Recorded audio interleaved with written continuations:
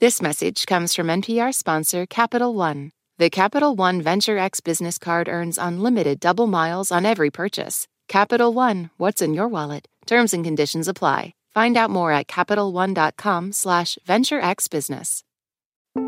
You're listening to Shortwave from NPR. Hello, Shortwavers. Aaron Scott here with Nell Greenfield-Boyce. Hello, Nell. Hey, Aaron. You're taking me somewhere delightful and surprising and creative, and I don't know where it is. What are we doing? Well, I wonder first, do you do any art yourself? Are you an artist? I am a lapsed artist, I would say. I definitely have painted and drawn, but currently I mostly look at art and salivate a little bit. Yeah, I'm not a big artist either. I mean, I like to dabble in things. And the other day, I got this opportunity to work with something that most people don't ever use. So I recently went to the library, one of the local public libraries here in Washington, D.C., and down in the basement, they had set up all these art supplies. So it was like arts and crafts. Are we talking like construction paper and scissors No. things like that? No. As you know, this is a science show. And so what they had set up was plates with agar and little vials of bacteria. Vials of bacteria? Yeah. One of the people running this little demo who got me started is Jennifer Kerr. What are we doing here?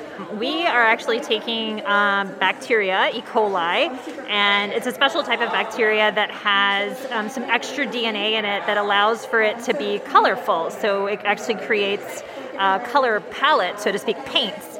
And we can create pieces of art with it, which is amazing. So you know what agar is, right? That's like that gelatinous medium that you grow bacteria in science class. Yeah, or microbiology labs or whatever. So there is this art form called agar art.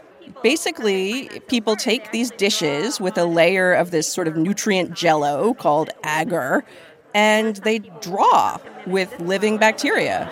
Would you like to go ahead and take a try? Sure. All right. You can draw a star, you can draw your favorite bacteria. I feel like this is a lot of pressure. No, it's not.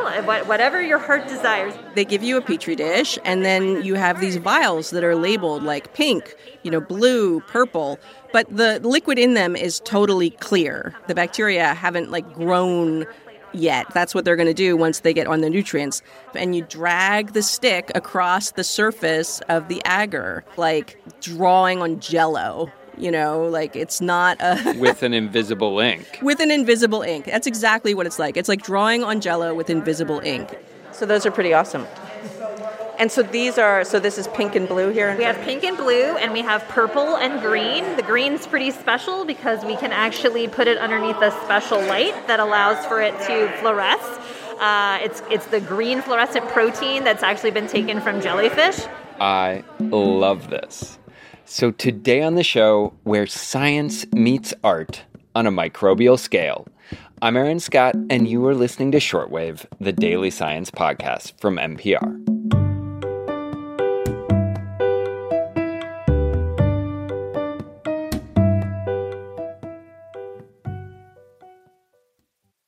This message comes from Apple Card. You earn up to 3% daily cash on every purchase. That's 3% on products at Apple, 2% on all other Apple Card with Apple Pay purchases, and 1% on anything you buy with your titanium Apple Card or virtual card number. Visit apple.co/card calculator to see how much you can earn. Apple Card issued by Goldman Sachs Bank USA, Salt Lake City branch. Subject to credit approval. Terms apply.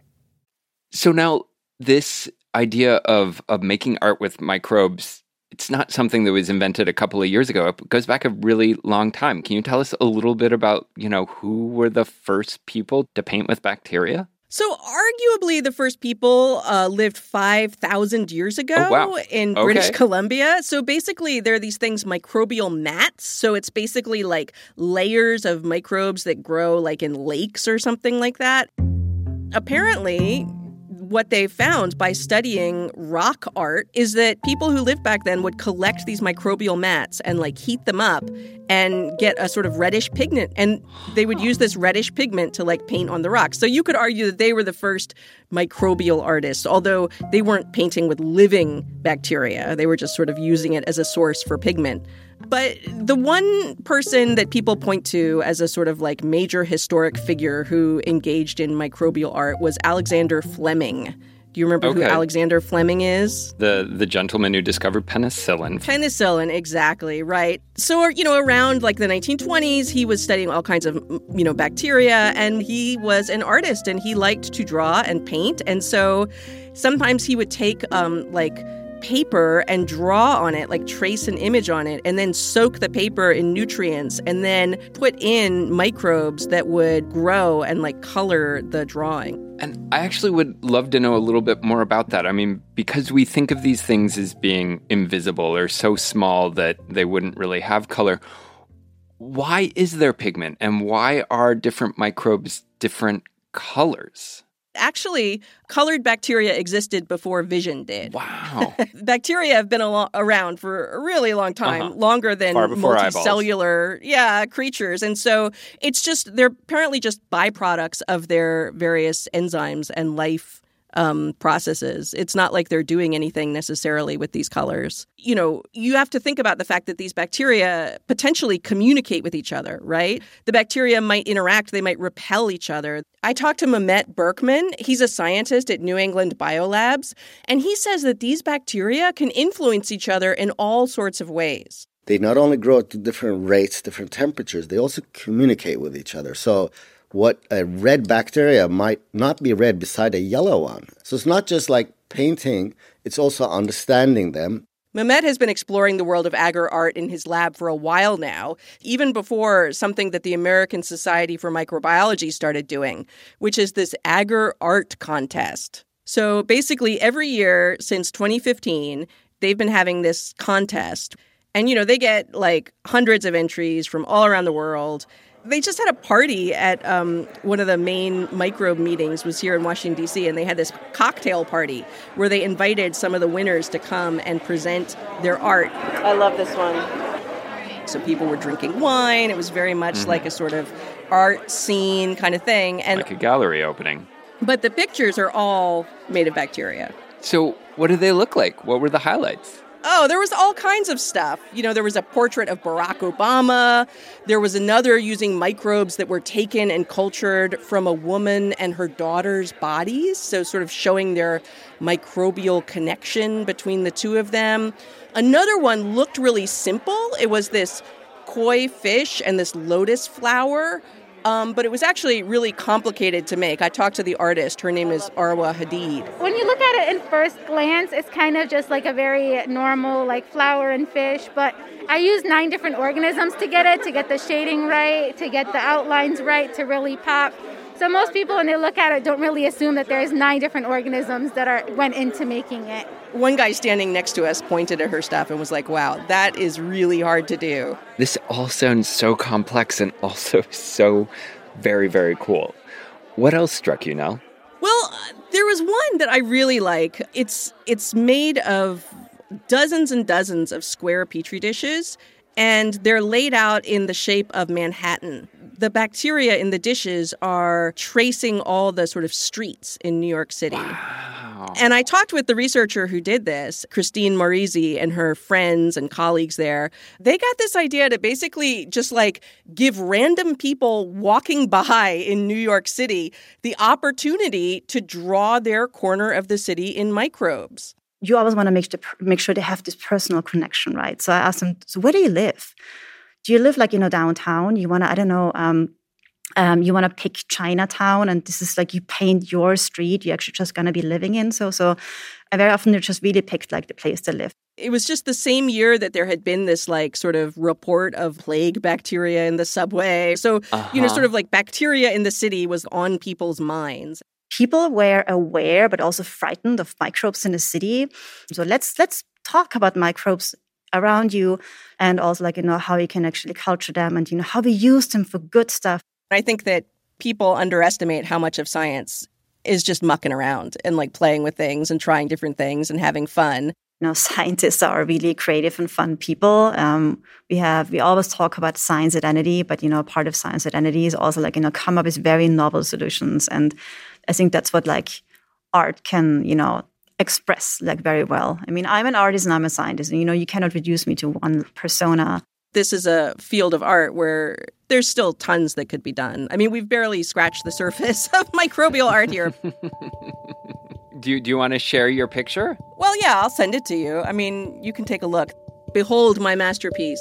Okay, this is beautiful. I see a reddish flower with green petals, maybe a stem and a green leaf, and then these like little purple dots that I'm gonna imagine are like, pollen just kind of filtering through the air. You're like every parent who ever looks at a picture that their kid gives them. Oh, it's beautiful. It's beautiful. Whatever it is gorgeous. Yeah, I don't think I was really like pushing the artistic form forward here. I wasn't like pushing the envelope of microbe art. But you get the idea. And the beautiful thing is it would change over time. I mean, if this was in your fridge, it would slowly grow and morph like a flower. Yeah, they don't last forever. Well, Nell, thank you for making the invisible visible for us in a most beautiful manner. Thank you.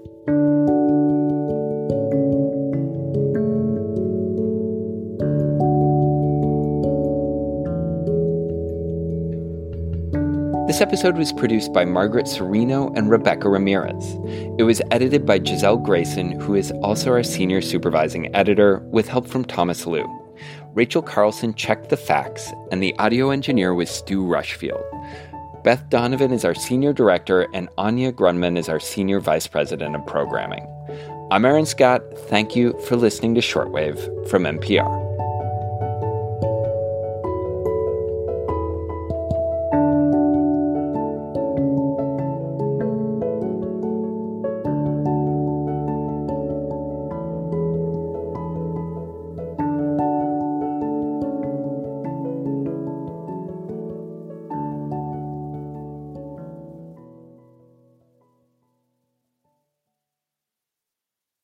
This message comes from NPR sponsor ShipBob. E-commerce logistics making you question why you started your business? Time to outsource fulfillment to the experts over at ShipBob. Get a free quote at shipbob.com. ShipBob. If you're looking for a new way to support this show and public media, please consider signing up for the NPR Plus podcast bundle. NPR Plus listeners get to unlock sponsor-free listening and bonus episodes from NPR shows like this one. You can find out more at plus.npr.org.